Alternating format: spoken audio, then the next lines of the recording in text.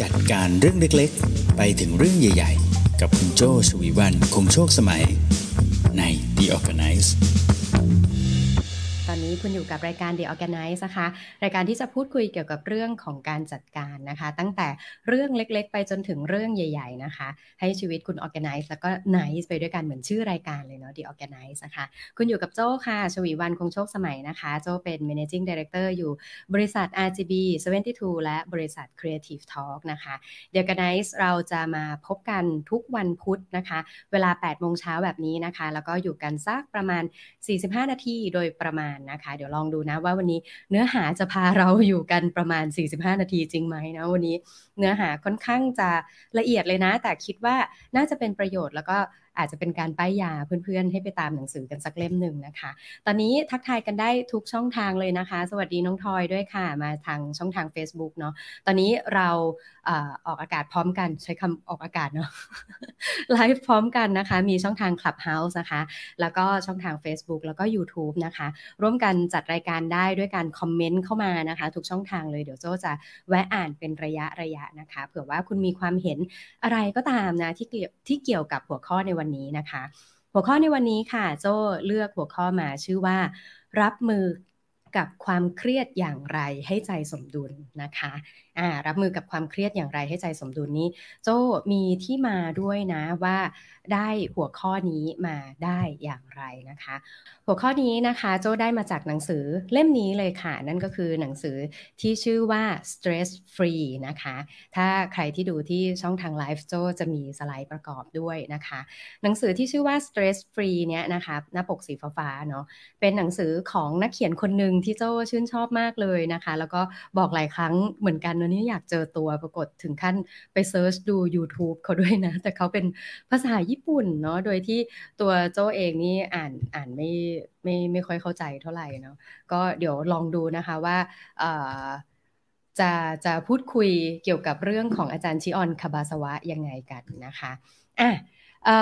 หนังสือเล่มนี้นะคะเป็นหนึ่งในซีรีส์หนังสือเนาะหนังสือที่เยอะแยะมากมายเลยของอาจารย์ชิออนคาบาสวะนะคะซึ่งอาจารย์ชิออนคาบาสวะนะคะเป็นจิตแพทย์แล้วก็เป็นนักเขียนชาวญี่ปุ่นนะคะ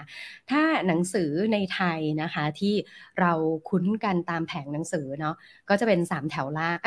3เล่มที่แถวล่างนะคะก็คือหนังสือที่ชื่อว่า Output นะคะแล้วก็ Input นะคะแล้วก็พีระมิด3สุขนะคะสร้าง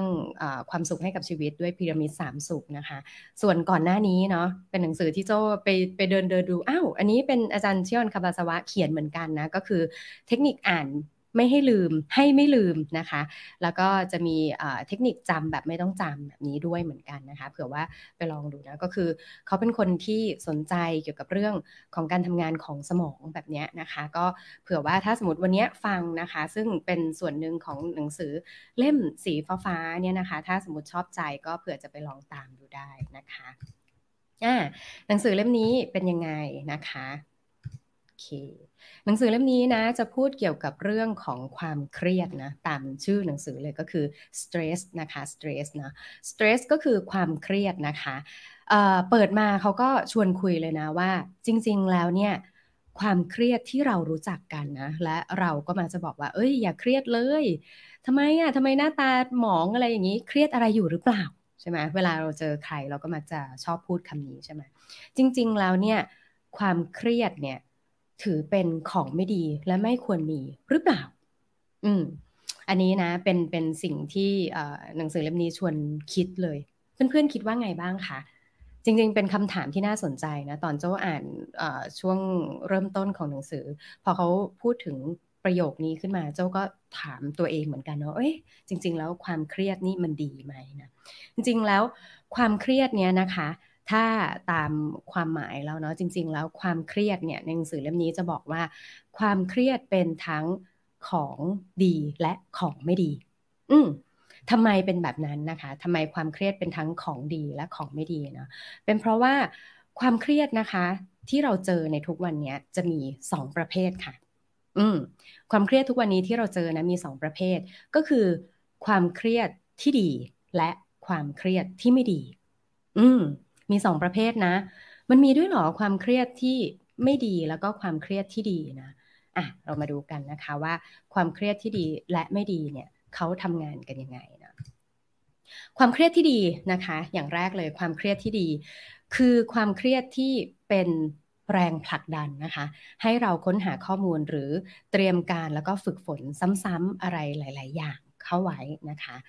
เคยสังเกตไหมหรือเราบอกว่าอย่างสมมติวันนี้โจ้เครียดนะสมมติถ้าเมื่อคืนนี้โจ้เครียดจังเลยโจ้กำลังเตรียมเนื้อหาเดี๋ยว organize เช้านี้อยู่นะรู้สึกว่าเฮ้ยเตรียมไม่ทันเลย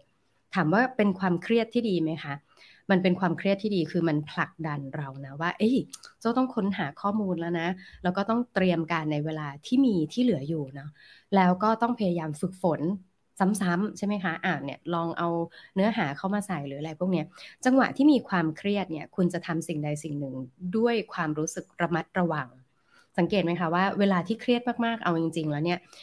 ปกติที่คุณสามารถที่จะทำงานไปด้วยฟังเพลงไปด้วยได้เนี่ยเมื่อคุณเครียดกับงานนะตอนนั้นเนี่ยทุกอย่างจะเงียบคุณจะเบาเสียง Spotify เนาะคุณจะ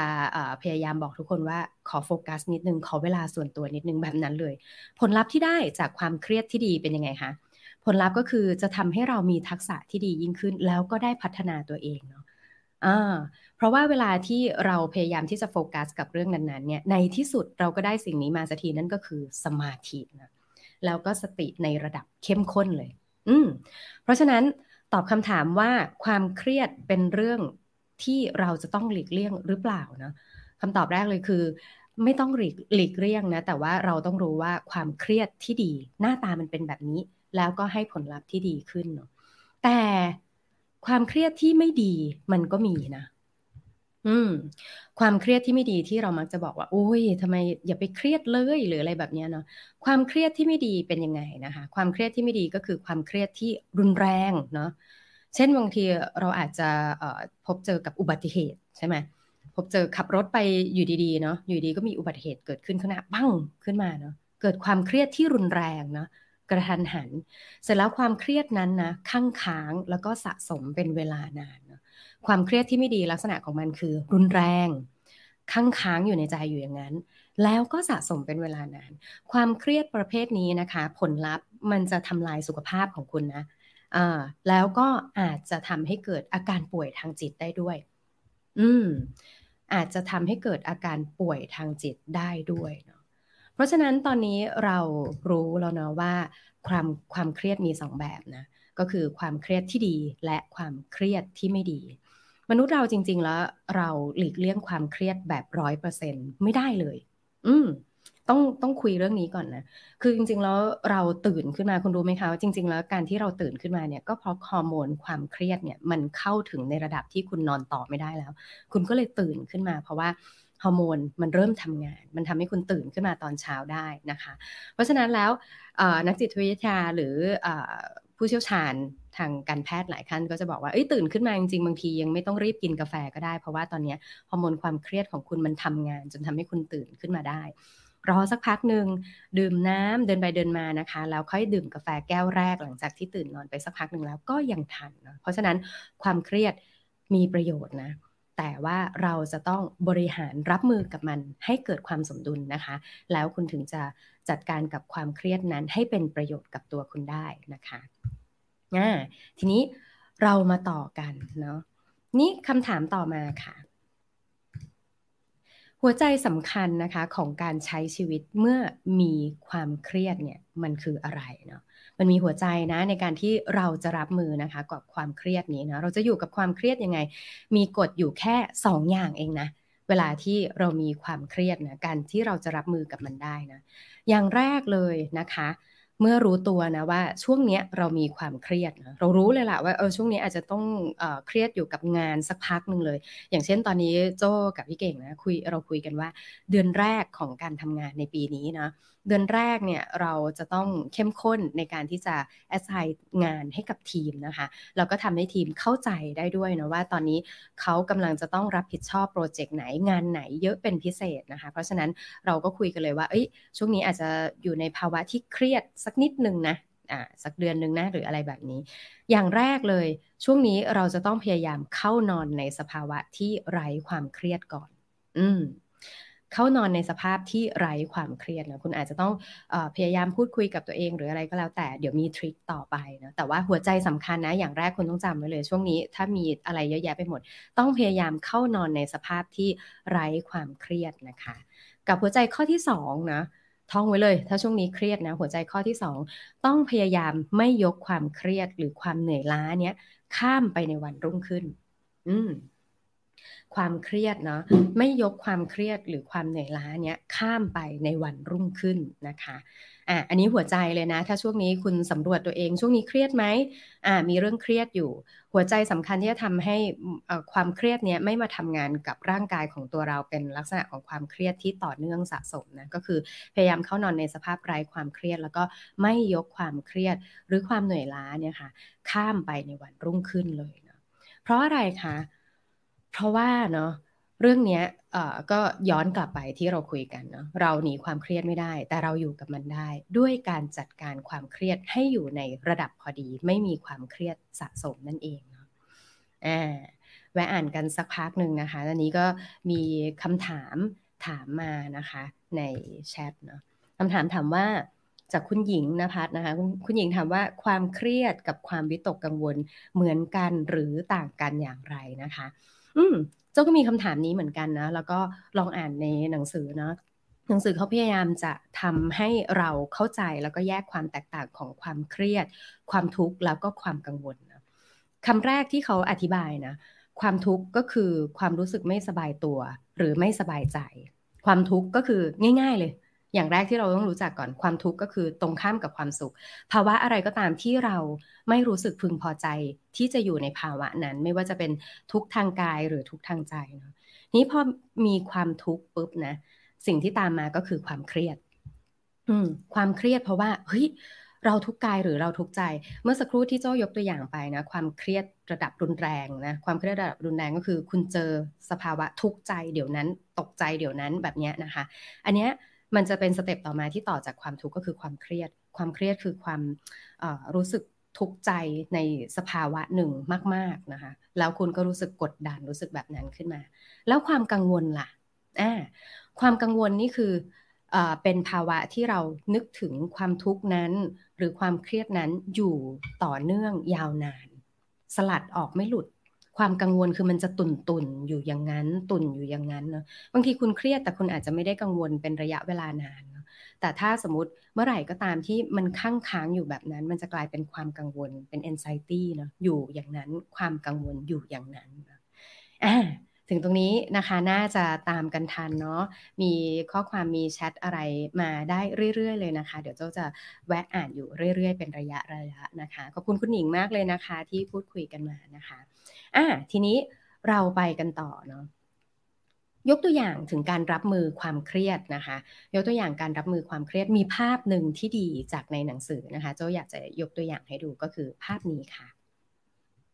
ภาพนี้นะจากในหนังสือนะคะก็จะยกตัวอย่างให้ดูว่าจริงๆแล้วถ้าเราเปรียบเทียบนะคะให้ความเครียดที่เราเจอทุกวันเนี่ยเปรียบเหมือนกับตัวกระทิงเป็นเหมือนกับตัวกระทิงเนาะวิธีการที่เรารับมือกับความเครียดเนี่ยมันก็จะมีอยู่2อย่างนะอย่างแรกก็คือคุณอดทนมันไว้อดกลั้นเนาะก็เอาอะไรก็ตามที่คุณมีนะตอนนั้นเหมือนเป็นโล่กำบังเนี่ยมากั้นไว้ใช่ไหมแล้วกระทิงเป็นไงคะก็กระแทกเราเนาะชนเราอยู่อย่างนั้นชนอยู่อย่างนั้น ถามว่าตัวเราเนี่ยค่ะที่กำลังพยายามอดกลั้นแล้วก็เอาตัวเองเนี่ยอยู่ฝืนกับแรงของกระทิงที่เข้ามาเป็นยังไงคะเครียดเนาะแล้วก็รู้สึกกระทบกระเทือนมาถึงตัวร่างกายเราใช่ไหมแต่ถ้าสมมติเรารับมือกับความเครียดด้วยการเป็นคนปล่อยวางนะปล่อยวางก็คือเจอความเครียดนะมีความเครียดเข้ามาแต่เราก็ปล่อยให้มันไหลผ่านไปได้นะความเครียดเข้ามาสิเราไม่ได้วิ่งหนีด้วยนะเรามองหน้ามันด้วยนะแกคือกระทิงใช่ไหมความเครียดเนี่ยแกคือหน้าตาแบบนี้นะ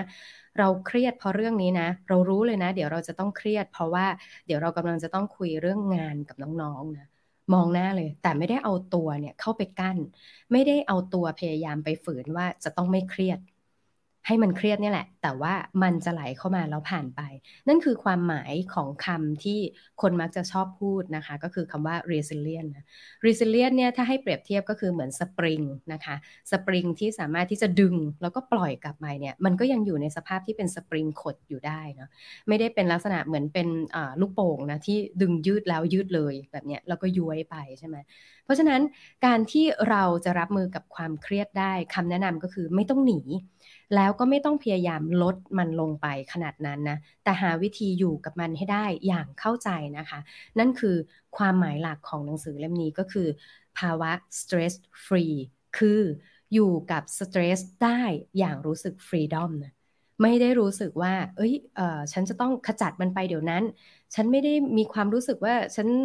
ความเครียดเป็นเรื่องต้องห้ามไม่ได้เป็นความรู้สึกแบบนั้นเลยนะคะนั่นก็คือความหมายนะคะของการเป็น stress free นะคะหรือว่าการรับมือกับความเครียดได้อย่างสมดุลนั่นเองเนาะถึงตรงนี้ตามทันเนาะก็คือเราได้เข้าใจแล้วนะคะว่าความเครียดคืออะไรเนาะเราได้เข้าใจแล้วนะว่าเราจะรับมือกับความเครียดอย่างไรให้มีสมดุลนะคะความเครียดเท่ากับกระทิงเปรียบเทียบได้ดีเลยใช่ไหมคะอันนี้คุณปุ๊กก็ส่งข้อความมาทางไลฟ์ด้วยนะคะมาทีนี้เราไปต่อนะเราตามทันกันแล้วนะคะทีนี้ในเรื่องต่อมานะคะที่เรื่องของ stress free นะคะที่เรากำลังจะไปต่อกันนะนั่นก็คือการขจัดความเครียดอันนี้พูดไปแล้วนะการขจัดความเครียดที่ไม่ดีให้หมดไปเป็นความหมายนะคะดังนั้นแล้วนะคะสิ่งที่เรากำลังพยายามทำณตอนนี้นะการรับมือกับความเครียดให้ใจสมดุลก็คือการรับมือกับความกังวลและความทุกข์ใจอย่างที่คุณหญิงถามมาเลยนะความกังวลคืออะไรความเครียดคืออะไรและความทุกข์ใจนะคะเมื่อเรารับมือกับความกังวลและความทุกข์ใจได้นะคะมันจะทำให้เราเนี่ยมีแนวโน้มที่จะจัดการกับความเครียดสะสมซึ่งเป็นความเครียดที่ไม่ดีให้หมดไปได้นะคะซึ่งต่อไปนี้นะคะเดี๋ยวโจ้จะพาคุณพบกับทริคนะคะเคล็ดลับนะที่จะเป็นการรับมือกับความเครียดนะคะวันนี้เราจะมีกันทั้งหมด5วิธีนะคะ5หัวใจในการที่จะรับมือกับความเครียดได้ดีนั่นเองนะคะมาอย่างแรกเลยนะคะอย่างแรกเลยนะนั่นก็คือการขจัดความกังวลด้วยการลงมือทำนะคะถ้าคุณอยากจะรับมือกับความเครียดอย่างสมดุลนะอย่างแรกเลยคุณต้องขจัดความกังวลด้วยการลงมือทำนะคะหมายความว่ายังไงนะคะอย่างที่เราคุยกันไปนะคะว่าความกังวลคือความทุกข์นะคะความกังวลเนี่ยเมื่อไหร่ก็ตามที่ร่างกายเรามีความเครียดความกังวลเกิดขึ้นนะคะจะเกิดสารเคมีตัวหนึ่งขึ้นมานะคะนั่นคือสารที่เรียกว่านอร์อะดรีนาลีนนะนอร์อะดรีนาลีนเนี่ยมีประโยชน์เนาะนอร์อะดรีนาลีนเนี่ยพอเวลาเกิดขึ้นมานะคะจะทำให้คุณมีโฟกัสเนาะแล้วก็สิ่งหนึ่งที่นอร์อะดรีนาลีนทำงานอย่างชัดเจนกับตัวเรานะคะก็คือนอร์อะดรีนาลีนเนี่ยจะพยายามให้เราเนี่ยตัดสินใจทำอะไรสักอย่างนี่คือนอร์อะดรีนาลีนนะต่างจากอะดรีนาลีนนะนอร์อะดรีนาลีนจะบอกเราว่าต้องลงมือทำอะไรสักอย่างแล้ว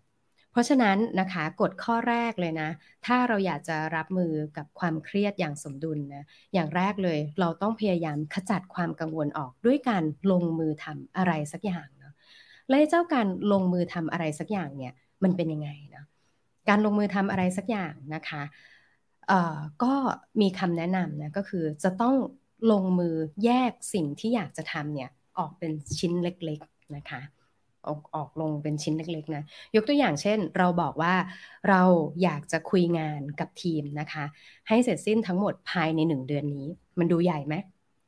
ดูใหญ่เนาะเราบอกว่าเราอยากจะคุยกับทีมทั้งหมดเลยแล้วก็มีระยะเวลา1 เดือน1 เดือนก็ดูใหญ่ใช่ไหมแต่ถ้าสมมติเราแยกย่อยล่ะคะเราแยกย่อยนะว่า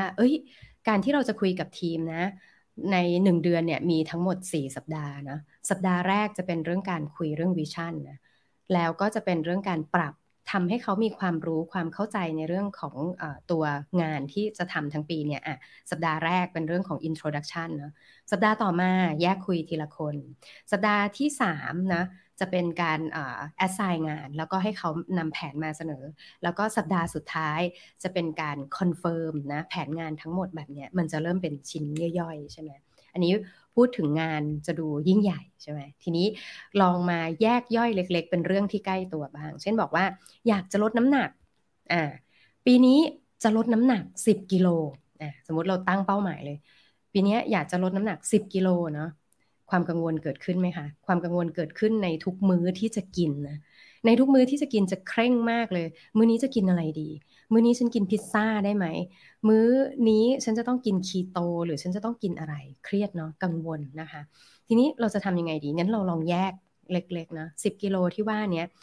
ลองแบ่งเป็น3ระยะไหม10กิโลนี้ถ้าลองแบ่งเป็น3ระยะนะเป็นระยะละ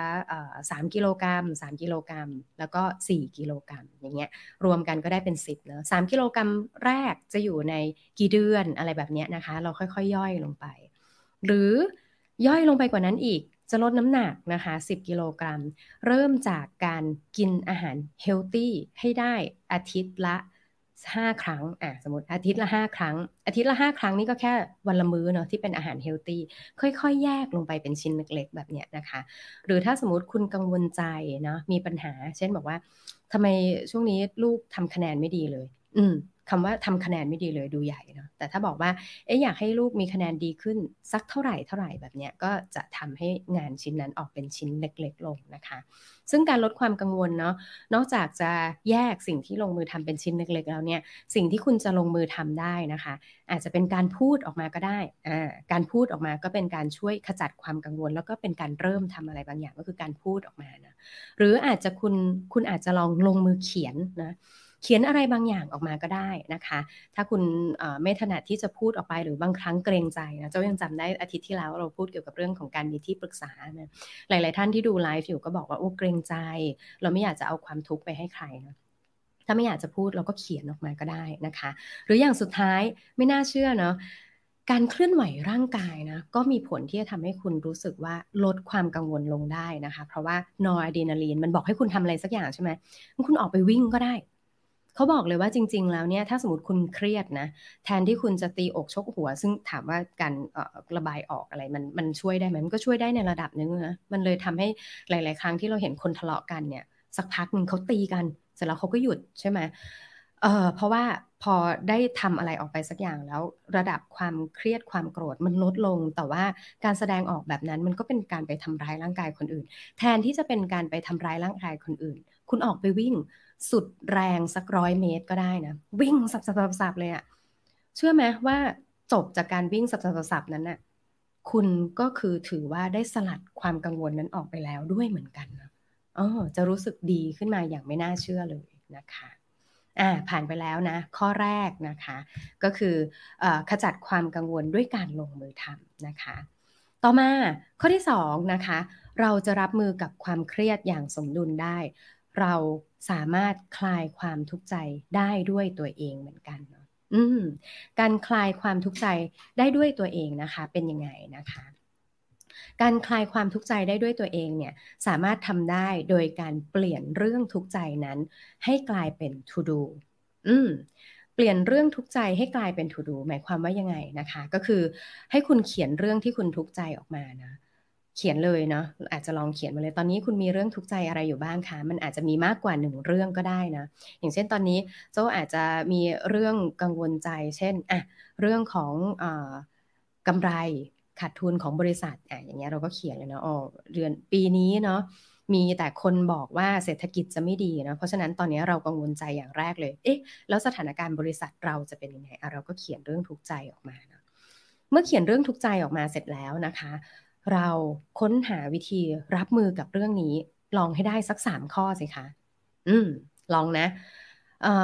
รู้สึกไม่ค่อยมั่นใจกับผลประกอบการปีนี้เนาะเราจะหาวิธีรับมือลองสัก3ข้อ1ก็คือจะพยายามลดรายจ่ายอย่างที่2จะพยายามเพิ่มรายได้นะคะอย่างที่3จะพยายามหาคอนเน็กชันสมมติโจออกมาแบบนี้ได้เนาะหรืออย่างสมมติคุณที่กำลังฟังอยู่นะคะสมมติมีเรื่องทุกข์ใจเป็นเรื่องสุขภาพใช่ไหมบอกสุขภาพรู้สึกสุขภาพไม่ค่อยแข็งแรงนะรู้สึกปวดหลัง พี่เก่งยังฟังอยู่ไหมรู้สึกปวดหลังเนาะเป็นความกังวลใจจะรับมือกับมันยังไงนะ3ข้ออย่างแรกนะจะต้องพยายาม บาลานซ์เนาะร่างกายสร้างกล้ามเนื้อหลังขึ้นมาให้ดีอย่างที่สองจะหาผู้เชี่ยวชาญเนาะหาผู้เชี่ยวชาญใช่ไหมอย่างที่สามจะต้องเอ่อไปออกกำลังกายตรงนี้อย่างสม่ำเสมออะไรเงี้ยสมมุติให้ได้3 ข้อนะพอได้3 ข้อเสร็จปุ๊บเป็นยังไงคะ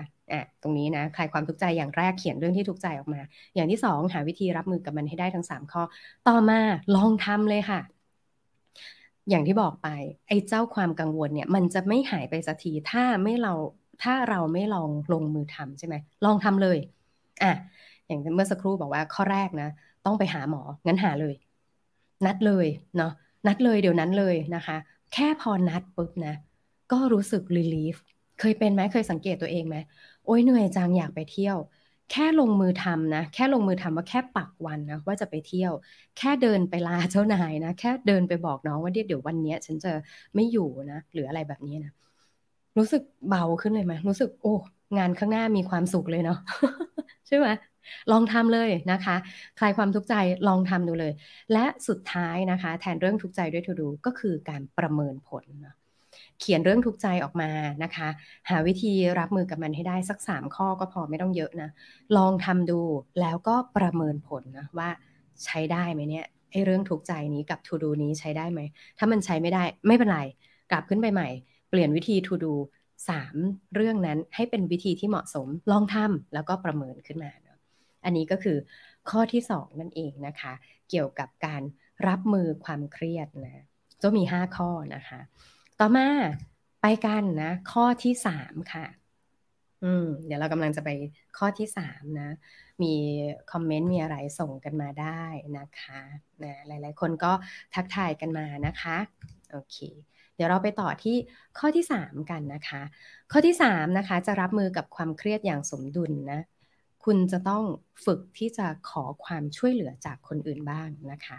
ฝึกที่จะขอความช่วยเหลือจากคนอื่นบ้างหมายถึงยังไงนะคะหลายๆคนเลยเนาะในหนังสือเล่มนี้นะบอกว่าคนญี่ปุ่นมักจะมีความเกรงใจในการที่จะไปขอความช่วยเหลือนะจะว่าไม่ต่างอะไรกับคนไทยนะคนไทยก็เป็นเนาะการขอความช่วยเหลือจากคนอื่นเนี่ยจริงๆแล้วมันมีประโยชน์เนาะการขอความช่วยเหลือจากคนอื่นนะคะโดยการขอคำปรึกษาจากผู้เชี่ยวชาญในเรื่องที่เรากังวลเนี่ยนะอย่างแรกเลยนะคะจะทำให้เราสบายใจขึ้นบ้างนะที่ได้ระบายความเครียดนั้นออกไปนะอย่างที่บอกว่าถ้าคุณเกรงใจนะคุณระบายกับคนที่เป็น professional ในเรื่องนั้นถ้าคุณเกรงใจคนรอบข้างนะแล้วคุณรู้สึกว่าการบอกกับคนรอบข้างไปมันอาจจะทำให้เขากังวลมากยิ่งขึ้นคุณเลือกเลยนะว่าคุณอยากจะปรึกษาผู้เชี่ยวชาญในเรื่องไหนนะคะเพราะว่าการบอกออกไปอย่างแรกเลยจะทำให้คุณสบายใจขึ้นที่ได้ระบายความเครียดออกไปเช่นตอนนี้คุณมีปัญหาเรื่องการเงินถ้าคุณมีปัญหาเรื่องการเงินจริงๆแล้วก็มีที่ปรึกษาเกี่ยวกับเรื่องของการเงินให้คุณได้บอกเขาไปก่อนที่คุณจะปรึกษาเขาคุณก็ต้องเรียบเรียงใช่ไหมสถานการณ์เป็นอย่างไรทำให้คุณได้สบายใจนะที่ได้บอกความเครียดของคุณออกไปบ้างนะอย่างที่2นะคะมันจะช่วยให้คุณลดความกังวลใจนะพอคุณได้คุยกับผู้เชี่ยวชาญนะความรู้สึกที่บอกว่าฉันไม่มีทางออกเลยจำได้ไหมคะเมื่อสักครู่ช่วงต้นๆโจ้บอกไปว่าความกังวลมันคือความรู้สึกที่เราอยู่กับความทุกข์นั้นความเครียดนั้นอย่างไม่มีที่สิ้นสุดเนาะพอคุณได้บอกใครออกไปสักอย่างมันเหมือนอ่างนั้นมันถูกเจาะรูอะเพื่อให้คุณได้บอกเรื่องนี้ออกไปให้กับผู้เชี่ยวชาญฟังสเต็ปต่อมาคุณจะรู้สึกลดความกังวลลงมานะคะหลังจากนั้นแล้วนะการขอคำปรึกษากับผู้เชี่ยวชาญในเรื่องที่เรากังวลเนี่ยมันเป็นจังหวะที่ให้คุณได้เรียบเรียงเรื่องที่คุณทุกข์ใจเนาะเรียบเรียงเรื่องที่คุณทุกข์ใจนะมันจะเป็นจังหวะที่คุณได้ลำดับออกมานะมันเกิดปัญหานี้นะมันเกิดจากเรื่องอะไร1 2 3 4นะแล้วมันจะเปลี่ยนให้เรื่องที่คลุมเครือของคุณนะคะกลายเป็นถ้อยคำที่ชัดเจนมากยิ่งขึ้นเคยไหมคะที่คุณเดินไปบอกเพื่อนแล้วบอกว่าช่วงนี้รู้สึกไม่ค่อยสบายใจเลยอะไรเงี้ยหรือบางครั้งเป็นเพื่อนด้วยซ้ำนะที่บอกว่าช่วงนี้หน้าตาหมองๆแล้วมีอะไรหรือเปล่าอะไรเงี้ยหมองๆเหรอเครียดเหรองั้นลองค่อยๆเรียบเรียงออกมาสิใช่ช่วงนี้นอนไม่ค่อยดีเลยอะรู้สึกนอนไม่ค่อยดีมันรู้สึกปวดหลัง กลับมาเรื่องปวดหลังนะนอนไม่ค่อยดีอะรู้สึกแบบความคิดมันอยู่ในหัวไม่จบอะรู้สึกแบบยังกังวลยังวางแผนได้ไม่ครบลูปดีนะมันก็จะเปลี่ยนขึ้นมาเป็นถ้อยคำที่ชัดเจนมันยังไม่ครบลูปมันยังกังวลอยู่แบบนี้ใช่ไหม และการที่เราคุยกับผู้เชี่ยวชาญนะก็จะทำให้เราค้นพบวิธีการรับมือได้ด้วยเนาะเพราะขึ้นชื่อว่าบอกว่าเป็นผู้เชี่ยวชาญนะเขาก็จะต้องมีความรู้ specific ในเรื่องนั้นอยู่แล้วนะเขาก็อาจจะบอกคุณได้เลยนะว่าอ๋อโอเคถ้าสมมุติเป็นความเจ็บป่วยทางร่างกายใช่ไหมคุณไปพบคุณหมอซึ่งเป็นผู้เชี่ยวชาญเขาก็จะบอกเลยว่าโอเค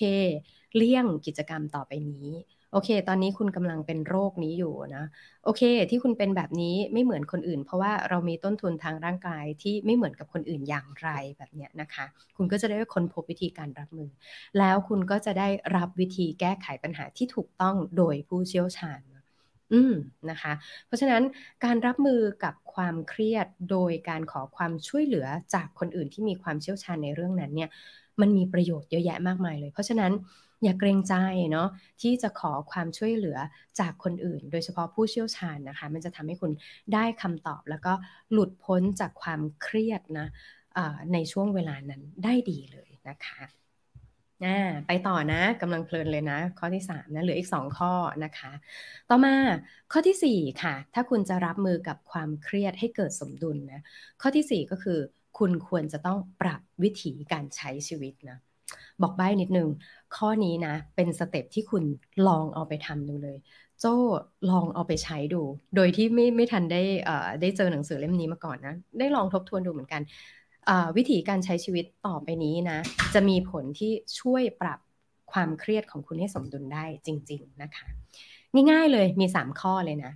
ข้อแรกเลยนะคะให้คุณนอนหลับอย่างมีคุณภาพนะคะนอนหลับอย่างมีคุณภาพนะคะอันนี้ต้องบอกว่าจำนวนชั่วโมงเนี่ยเป็นจำนวนชั่วโมงที่อาจารย์ชิออนคาบาสวะแนะนำนะเพราะว่าเขามีงานวิจัยรองรับลองนับจำนวนชั่วโมงดูแล้วเนี่ยจำนวนชั่วโมงที่กำลังพอเหมาะกำลังดีนะคะที่จะทำให้คุณขึ้นชื่อได้ว่าเป็นการนอนหลับอย่างมีคุณภาพเนี่ยก็คืออย่างน้อย6ชั่วโมงนะ6ชั่วโมงเนี่ยเป็น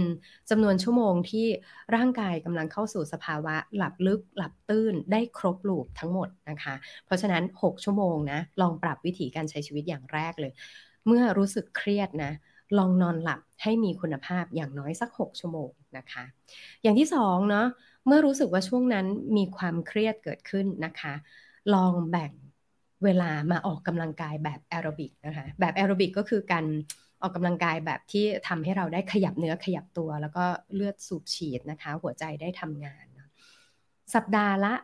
150นาทีอันนี้เป็นตัวเลขที่เขาแนะนำนะคะว่าสัปดาห์ละ150นาทีสัปดาห์หนึ่งเนาะมี7วันสมมุติเอา7วันหารสิเอา7หารเข้าไปเนาะ7 2 14ตกวันละประมาณ20กว่านาทีแบบเนี้ยเนาะ20กว่านาทีอันนี้อาจจะลองทำดูนะว่าจะเป็นยังไงได้บ้างนะอย่าง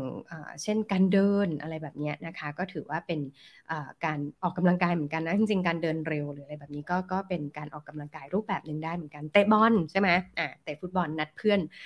เตะฟุตบอลสัปดาห์หนึ่งครั้งหนึ่งนี่ครั้งหนึ่งก็เป็นชั่วโมงแล้วนะชั่วโมงหนึ่งก็ได้60นาทีเพราะฉะนั้นการออกกำลังกายแบบแอโรบิกเราอาจจะชวนเพื่อนทำด้วยกันหรือว่าเราอาจจะทำเองง่ายๆก็ได้สัปดาห์หนึ่ง150นาทีนะคะอย่างที่3นะวิธีการใช้ชีวิตที่เหมาะที่อยากจะแนะนำถ้าคุณมีความเครียดเยอะๆในช่วงนั้นนะคะก็คือการกินอาหารที่ดีต่อสุขภาพนะคะการกินอาหารที่ดีต่อสุขภาพนะในหนังสือจะมีการบอกว่าอาหารญี่ปุ่นนั่นแหละเพราะว่าเขาเป็นคนญี่ปุ่นใช่ไหมแต่จริงๆแล้วเนี่ยโจ้ลองดูนะคะเมนูที่เขาแนะนำก็คืออาหารที่มีกรดอะมิโนเป็นส่วนประกอบก็คือโปรตีนเนาะโปรตีนที่ย่อยง่ายอย่างเช่นปลาเนาะหรือเป็นถั่วเป็นอะไรแบบเนี้ยนะคะซึ่งถ้าอยากจะไปลองเสิร์ชดูนะคะก็คืออาหารที่มีกรดอะมิโนประเภททริปโตเฟนนะคะหรือกรดโฟลิกนะคะ2 อย่างนี้ก็จะเป็นอาหารที่ดีต่อสุขภาพในช่วงระยะเวลาที่เราเครียดอยู่นะคะแล้วก็วิตามิน B1 ก็จะช่วยให้คุณมีสมองปลอดโปร่งนะคะแล้วก็ทำให้ความเครียดเนี่ยอยู่ในระดับที่กำลังพอเหมาะด้วยนะคะถ้าได้รับสารอาหารเหล่านี้ในระดับที่พอดีเนาะลองดูนะเจ้าว่าอันเนี้ยปรับใช้ทำได้ง่ายเริ่มจากเพิ่มจำนวนชั่วโมงก่อนเลยก็ได้เนาะแล้วส่วนออกกำลังกายเนี่ยก็ลองเริ่มจากการนับจำนวนก้าวหรืออะไรแบบนี้ก็ได้นะคะต่อมาข้อสุดท้ายนะคะก็คือข้อที่5นะถ้าเราจะรับมือกับความเครียดอย่างสมดุลนะคะอย่างที่5นะเดินเล่นตอนเช้าคือ morning routine ที่ดีที่สุด เมื่อสักครู่โจ้มีแนะนำไปด้วยเหมือนกันเนาะว่าการออกกำลังกายที่ว่าเนี่ยจริงๆการเดินเล่นตอนเช้าเนี่ยก็ถือเป็นกิจกรรมการออกกำลังกายปรากฏว่าถือเป็นกิจกรรมที่ดีมากถึงขั้นที่กลายเป็นอีกหนึ่งรูทีนได้เลยนะการเดินเล่นตอนเช้านะเหมือนจะไม่มีอะไรแต่มันดีอย่างไรนะมันมีข้อดีตั้ง3อย่างนะการเดินเล่นตอนเช้านะคะอย่างแรกเลยนะมันจะทำให้ฮอร์โมนสารความสุขสารอย่างหนึ่งนะคะก็คือสารเซโรโทนินได้ทำงานเนาะสารเซโรโทนินนะคะสารเซโรโทนินเป็นสารความสุขประเภทหนึ่งนะคะซึ่งเกิดได้จากการออกกำลังกายเนาะการดูแลสุขภาพที่ดีเนาะเซโรโทนินจะทำงานได้ดีในตอนเช้านะโดยเฉพาะเมื่อตอนที่ได้รับแสงแดดยามเช้านะคะเช้านี้ใครได้รับแสงแดดยามเช้าบ้างแล้วคะโจยกมือเมื่อเช้าไปรดน้ำต้นไม้แล้วเนาะคือไม่ต้องถึงขั้นไปวิ่งอะไรอย่างนี้ก็ได้นะคุณเริ่มต้นจากการพาตัวเองไปเจอแดดตอนเช้าบ้างเนาะรดน้ำต้นไม้ใช่ไหมคะเดินออกไปส่งลูกเนาะเดินออกไปซื้อกับข้าวซื้อข้าวเหนียวหมูปิ้งมาฝากลูกนี่ก็ถือว่าได้โดนแดดนะได้โดนแดดตอนเช้าและโดยเฉพาะนะคะเซโรโทนินจะทำงานได้ดีถ้าโดนแดดตอนเช้าและทำกิจกรรมที่เป็นจังหวะหรือเข้าจังหวะการเดินซ้ายขวาซ้ายขวาซ้ายขวาถือเป็นจังหวะเนาะแล้วก็มีรูทีนแบบนี้เนาะเพราะฉะนั้นแล้วการเดินนะคะถือเป็นกิจกรรมที่ได้รับแดดตอนเช้าเป็นการนับก้าวที่เป็นจังหวะเซโรโทนินคุณจะทำงานได้ดีหรือเป็นโยคะก็ได้นะรำพัดรำไทเก๊กตอนเช้าเนาะแบบที่เราเห็นหลายๆท่านที่สวนลุมนะอากงอาม่าอะไรโอ้กลายเป็นกิจกรรมที่ดีเต้นลีลาศเนาะตอนเช้าอย่างเงี้ยนะคะหรือกิจกรรมนี้นะคะและกิจกรรมนี้นะคะก็ยังมีประโยชน์ต่อมาอีกก็คือได้รีเซ็ตนาฬิกาชีวภาพนะจริงๆแล้วในร่างกายของคนเรานะคุณไม่ต้องใส่นาฬิกาเนี่ยคุณก็มีนาฬิกาชีวภาพของตัวเราก็คือช่วงเวลาที่พร้อมจะทำแล้วก็ช่วงเวลาที่จะพักพร้อมและพักเนาะร่างกายจะมีอยู่2โหมดช่วงเวลาของพร้อมช่วงเวลาของพักนะการที่นาฬิกาชีวภาพจะทำงานได้ดีก็คือเมื่อพร้อมก็พร้อมเต็มที่ไม่ได้ง่วงเหงาหาวนอนนะคะ ขออภัยค่ะแล้วก็เมื่อเวลาพักก็ชัตดาวน์ได้เต็มที่ไม่ใช่ว่าชัตดาวน์ครึ่งกลางๆนะคะการเจอแสงอาทิตย์นะคะอย่างน้อย5นาทีในตอนเช้าเนี่ยนะซึ่งแต่จริงๆเวลาที่เขาแนะนำคือถ้าได้เจอนานหน่อยประมาณสัก15-30นาทีเนี่ยก็จะทำให้นาฬิกาชีวภาพของคุณเนี่ยทำงานได้เต็มที่โดยเฉพาะอย่างยิ่งนะภายใน1ชั่วโมงหลังตื่นนอนนะพยายามเอาตัวเองไปเจอแดดเนี่ยภายใน1ชั่วโมงหลังตื่นนอนพาตัวเองไปเจอแดดปุ๊บนาฬิกาชีวภาพของคุณจะทำงานได้ดียิ่งขึ้นเมื่อเวลาตื่นก็ควรจะตื่นเมื่อเวลาหลับก็จะหลับได้สนิทนั่นเองนะคะโอเคต่อมานะคะประโยชน์สุดท้ายนะคะของการเดินเล่นตอนเช้าที่ทำให้เป็น Morning Routine ที่ดีนะคะนั่นก็คือร่างกายนะคะของคุณจะได้สร้างวิตามินดีนะคะวิตามินดีเนี่ยจะเป็นตัวที่ช่วยดูดซึมแคลเซียมแล้วก็ทำให้กระดูกแข็งแรงนะกระดูกแข็งแรงเนี่ยดียังไงนะกระดูกแข็งแรงดีเพราะว่าทำให้ร่างกายนะคะร่างกายของเราเนี่ยเส้นแกนหลักเลยก็คือกระดูกใช่ไหมคะเมื่อไหร่ก็ตามที่กระดูกมีปัญหานะต้องดามต้องอะไรเนี่ยก็จะทำให้ร่างกายเสียสมดุลไม่ว่าจะเป็นการเสียสมดุลในการเคลื่อนไหวต่างๆนะคะแล้วก็ทำให้กล้ามเนื้อต่างๆเนี่ยไม่ได้ทำงานเต็มฟังก์ชันนะก็จะทำให้คุณเป็นทุกข์ในรูปแบบหนึ่งได้ด้วยเหมือนกันนะคะเป็นยังไงบ้างคะมีทริคไปทั้งหมด5ข้อนะคะในการรับมือกับความเครียดอย่างไรให้ใจสมดุลไหนมาทวนกันอีกทีสิคะทริคทั้ง5ข้อนะคะรับมือกับความเครียดอย่างสมดุลนะคะอย่างแรกเลยนะก็คือขจัดความกังวลออกด้วยการลงมือทำนะคะเมื่อคุณมีความกังวลนะคุณเขียนออกมานะว่าคุณกำลังกังวลอะไรอยู่แล้วคุณจะมี to do นะคะอย่างไรกับเรื่องที่คุณกังวลนะลองลิสต์ออกมาแล้วก็ลงมือทำเลยนะคะอย่างที่2นะคะคลายความทุกข์ใจให้ได้ด้วยตัวเองนะคะก็คือการเขียนออกมาเนาะแล้วก็ทำ to do ออกมาแบบนั้นนั่นเองนะคะขออภัยค่ะข้อแรกขจัดความกังวลด้วยการลงมือทำก็คือลงมือทำอะไรสักอย่างเลยนะคะบอกว่าอยากจะไปหาหมอก็หาหมออยากจะไปเที่ยวก็ลงมือทำตารางจากไปเที่ยวแบบนี้ได้เลยนะคะอย่างที่2คลายความ ความทุกข์ใจให้ได้ด้วยการทำให้มันเป็น to do list ขึ้นมานะคะ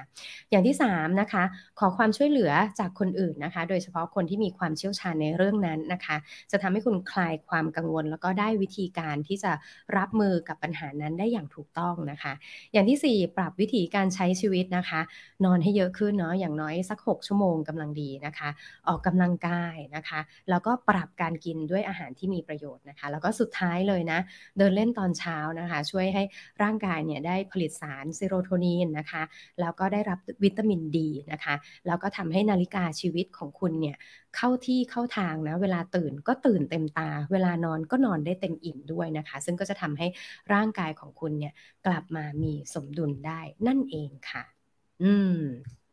เป็นยังไงบ้างคะสำหรับหัวข้อในวันนี้นะน่าจะพอได้แนวทางไปลองปฏิบัติดูนะคะมีทั้งแนวทางปฏิบัติอย่างง่ายๆนะคะแล้วก็วิธีการลงรายละเอียดในแต่ละเรื่องนะคะแล้วก็ทำให้เราเข้าใจเกี่ยวกับพื้นฐานของความกังวลความเครียดต่างๆนานาได้ด้วยนั่นเองนะคะ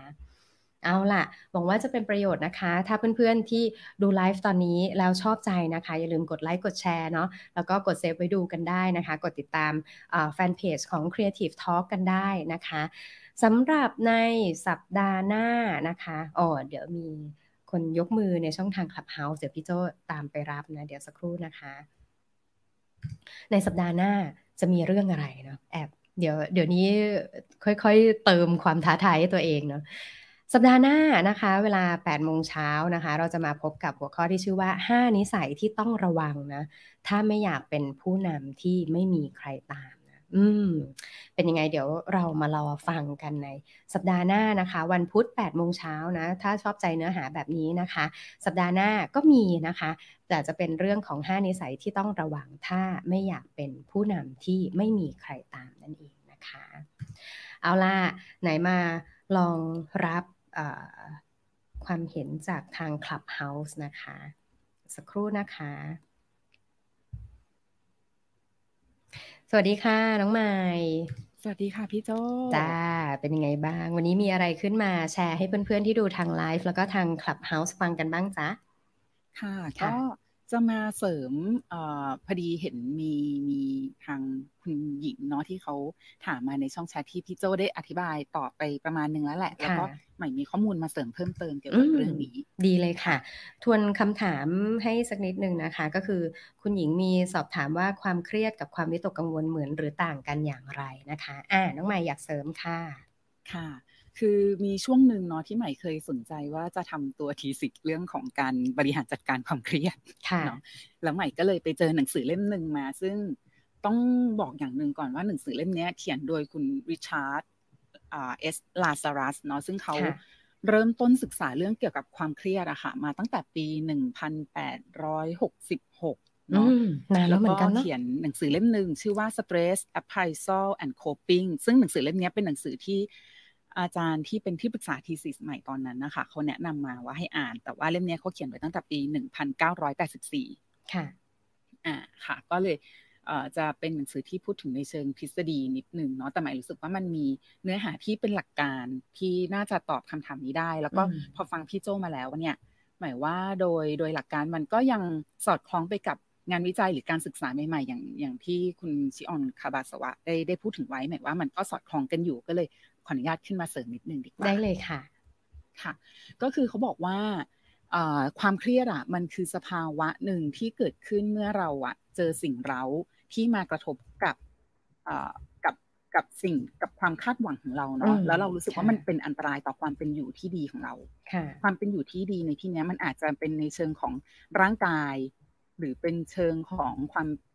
ามเป็นอยู่ที่ดีในเชิงของอารมณ์ด้วยก็ตามได้ทั้งสองมิติเนาะทีเนี้ยโดยกระบวนการนะคะก็คือพอเราเจอสิ่งเราเข้ามาแล้วเรามักจะมีการความคิดอะไรบางอย่างต่อมันแล้วทำให้มันเกิดอารมณ์เกิดการตอบสนองทางอารมณ์ขึ้นมาเพราะฉะนั้นอารมณ์ที่ตามมาจากความเครียดที่เราเจอเนี่ยค่ะซึ่งมันเป็นสภาวะเนี้ยมันก็เลยจะมีตั้งแต่ความโกรธความกังวลความหลีกหนีหรือการปัดป้องบางคนคือแบบเป็นเครียดปุ๊บอิกนอไปเลยฉันจะไม่รับรู้มันฉันจะลืมมันฉันจะทำเหมือนมันไม่เคยเกิดขึ้นเป็นกลไกทางจิตอย่างหนึ่งเป็นกลไกการปกป้องตัวเองอย่างเงี้ยค่ะเพราะฉะนั้นมันก็เลยมาสัมพันธ์กับอีก อีกทฤษฎีหนึ่งที่เป็นเรื่องของตัว CBT เนาะที่เขาพูดถึงว่ากลไกภายในของเราอะค่ะมันทำงานด้วยการที่กายใจคิดเนี่ยมันจะทำงานสัมพันธ์กันเพราะฉะนั้นถ้าเกิดเราต้องการจะเปลี่ยนสเตจของส่วนใดส่วนหนึ่งไม่ว่าจะเป็นร่างกายจิตใจหรือความคิดอะค่ะให้เราเลือกเปลี่ยนอันไหนก็ได้อันหนึ่งอันนี้ก็จะมาคล้ายๆกับที่พี่โจพูดถึงเมื่อกี้เนาะไปออกกำลังกายแล้วอารมณ์ก็จะดีขึ้นแล้วความคิดมุมมองมันก็จะเริ่มเปิดกว้างขึ้นทำให้เรากระตุ้นความคิดหาทางออกได้ดีขึ้นค่ะก็ถ้าทวนตะกี้ก็คือความเครียดเนี่ยเกิดจากการมีสิ่งเร้านะก็คือเราอยู่ปกติเนี่ยมีสิ่งใดสิ่งหนึ่งก็ตามเนี่ยมากระทบนะทำให้ความหวังของเราความคาดหวังของเราหรือว่าการเป็นอยู่ของเราที่ปกติดีเนี่ยมีการเปลี่ยนแปลงไปซึ่งพอมีสิ่งเร้าเข้ามาทำให้ปกติสุขของเราเปลี่ยนแปลงไปเนี่ยทำให้เราเกิดอารมณ์ขึ้นนะซึ่งอารมณ์ที่ว่านี้ในการตอบสนองนั้นอาจจะมีทั้งอารมณ์ความคาดหวังความเครียดความทุกข์ใจหรือว่าความโกรธเนาะเราก็จะมีวิธีการรับมือกับอารมณ์นั้นได้อย่างไรนั่นก็จะเป็นวิธีการต่อมาเช่นออกไปออกกำลังกายหรืออะไรอย่างที่อาจารย์ชิออน คาบาซาวะบอกเนาะหรือว่าทำความเข้าใจกับตัวเองหรือว่ากลับมาอยู่กับเซลฟ์มากขึ้นแทนที่จะไปอยู่กับประเด็นต่างๆหรือสิ่งเร้าต่างๆที่เข้ามาอะไรแบบนี้ถูกต้องไหมคะใช่ค่ะถ้าโดยวิธีที่ใหม่ใช้มาตลอดเลยเนาะคือใหม่จริงๆเมื่อก่อนเป็นคนเครียดง่ายทุกวันนี้จริงๆก็ถ้าพูดถึงนับความเครียดเบาๆความเครียดที่เป็น healthy stress เนาะก็มีเป็นระยะเหมือนกันแล้วใหม่รู้สึกว่าใหม่บาลานซ์ได้ค่อนข้างดีครั้งไหนที่ทำได้ดีค่ะหลักการที่ใหม่ใช้ก็คือจะเป็นรู้ตัวรู้คิดรู้วางรู้ตัวรู้คิดรู้วางนะคะค่ะรู้ตัวก็คือจะเป็นมันคือสเตจที่อาจารย์ชิองค์คาบาซาวะบอกว่ามันคือการยอมรับอะค่ะรู้ตัวคือรู้ว่าเอ้ยยอมรับมันว่าตอนนี้สถานการณ์มันเกิดอะไรขึ้นไม่ต่อต้านมันคือถ้าเรายิ่งต่อต้านอารมณ์มันก็จะยิ่งขัดแย้งก็จะทำให้ความเครียดมันมากขึ้นแต่ถ้าเกิดเราเริ่มจากการยอมรับอารมณ์มันจะนุ่มนวลขึ้นแล้วความคิดของเราจะเปิดกว้างขึ้นพอความคิดเราเปิดกว้างขึ้นแล้วเราก็มาสเตจที่ขั้นของการรู้คิดพอเรายอมรับละรู้ตัวแล้วมันเกิดอะไรขึ้นเราทริกเกอร์ตรงไหนปัญหาอยู่ตรงไหนเราก็มารู้คิดรู้ว่าเราควรจะต้องปรับมุมมองยังไงอันไหนที่มันเป็น opinion ที่เราคิดไปเองมันเป็นปัญหาที่เราคิดไปเองหรือมันเป็นปัญหาที่เกิดขึ้นจริงๆแล้วเราควรจะหาทางรับมือกับมันยังไงอันนี้ก็คือรู้คิดแบบเป็น system แล้วก็สุดท้ายก็คือรู้จักที่จะวางมันได้เพราะว่าถ้าเกิดเรายังคงไปยึดถือว่าเฮ้ยฉันรู้ตัวก็แล้วฉันคิดมาก็ดีแล้วฉันก็ลงมือทำมันอย่างเต็มที่แล้วแต่เราไม่วางมันลงอะค่ะมันก็จะไปต่อยอดเป็นความเครียดขั้นถัดไปใช่ก็กลายเป็นเราคาดหวังให้เราแก้ปัญหานั้นได้เนาะเราคาดหวังเหมือนภาพเมื่อสักครู่นี้ที่พี่โจ้เปิดให้ดูก็คือเราคาดหวังว่ากระทิงนั้นมันจะต้องแพ้เราคาดหวังว่าไอแนวทางของเรามันต้องชนะใช่ไหมเราก็เอาตัวเข้าไปแทรกไว้นะผลสุดท้ายจริงๆแล้วเนี่ยไม่ว่าเราจะรู้วิธีการเราจะอ่านหนังสือมาหลายเล่มหรืออะไรก็แล้วแต่ก็ต้องยอมรับว่าทุกครั้งที่เราแก้ปัญหามันก็เป็นไปได้ทั้งจะสำเร็จและก็ไม่สำเร็จนะก็คือต้องรู้วางนั่นเองเนาะ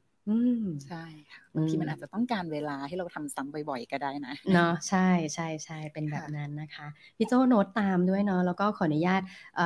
โน้ตตามแล้วก็แชร์ไปที่ไลฟ์ด้วยเหมือนกันเป็นระยะนะคะพี่ว่าเป็นประโยชน์มากเลยเนาะแล้วก็ขอบคุณน้องใหม่มากๆเลยค่ะที่ตกตะกอนขึ้นมาด้วยนะคะค่ะขอบคุณพี่โจ้เหมือนกันค่ะสำหรับหัวข้อดีๆวันนี้ค่ะได้เลยค่ะขอบคุณนะคะคุณใหม่สวัสดีค่ะโอเคเนาะนี่ก็เป็นตัวอย่างของการฟังใน Clubhouse แล้วก็ยกมือขึ้นมาแชร์ได้นะคะเผื่อว่าในครั้งต่อๆไปเพื่อนๆท่านไหนที่ฟังใน Clubhouse ก็สามารถที่จะยกมือขึ้นมาแชร์ได้ก็เป็นประโยชน์กับเพื่อนๆที่ดูในช่องทางไลฟ์ด้วยเหมือนกันนะคะคุณปุ๊กขอบคุณมาเนาะคุณปุ๊กขอบคุณมานะคะบอกว่าขอบคุณคุณใหม่นะคะเอาไว้รับมือกับความเครียดได้ดีเลยนะคะก็ทุกคอมเมนต์ของคุณก็เป็นการช่วยจัดรายการของ The Organize ได้ด้วยเหมือนกันนะถ้าความเห็นนั้นมาอยู่ในสอดคล้องกับแนวทางในกับหัวข้อที่เราคุยกันอยู่พอดีเลยนะงั้นวันนี้น่าจะประมาณนี้นะคะแอบให้ดูอีกทีนะว่าสัปดาห์หน้าเรามาเจอกันด้วยหัวข้ออะไรนี่สัปดาห์หน้านะ5 นิสัยที่ต้องระวังนะคะถ้า5 นิสัยที่ต้องระวังนะคะถ้าไม่อยากเป็นผู้นำที่ไม่มีใครตาม วันพุธหน้านะ 8:00 นกลับมาเจอกันกับหัวข้อนี้นะคะเป็นการบอกตัวเองด้วยเนาะ ลงมือทำโจ้จะเป็นอิสระจากความกังวลนะคะว่าอาทิตย์หน้าโจ้จะมีหัวข้อไหมเพราะโจ้มีหัวข้อแล้วนะคะ คือ5นิสัยที่ต้องระวังถ้าไม่อยากเป็นผู้นำที่ไม่มีใครตามนั่นเองนะคะเอาล่ะครบทุกช่องทางนะคะวันนี้เนื้อหาครบเรียบร้อยแล้วนะคะพี่ชยานะคะบอกว่าถ้าไม่ฟังชื่อหนังสือก่อนนึกว่าคุณใหม่กำลังพูดถึงขันธ์ห้าทางพุทธใช่ไหมคะเดี๋ยวขออนุญาตไปตามอ่านขันธ์ห้าโจ้ว่าโจ้เคยได้ยินเหมือนกันเนาะบริหารความเครียดคือการกินของอร่อยแล้วจะหายเครียดหลังจากนั้นค่อยกลับไปดูว่าจะทำอะไรต่อนะคะโอเคเยี่ยมเลยนะคะช่องทางแชทครบถ้วนนะคะโอเคขอบคุณทุกการติดตามเลยนะคะเดี๋ยวขอลาเพื่อนๆพี่ๆน้องๆที่ดูกันทางไลฟ์ก่อนนะคะเราพบกันใหม่วันพุธหน้านะคะวันนี้ลาไปก่อนนะคะสวัสดีค่ะ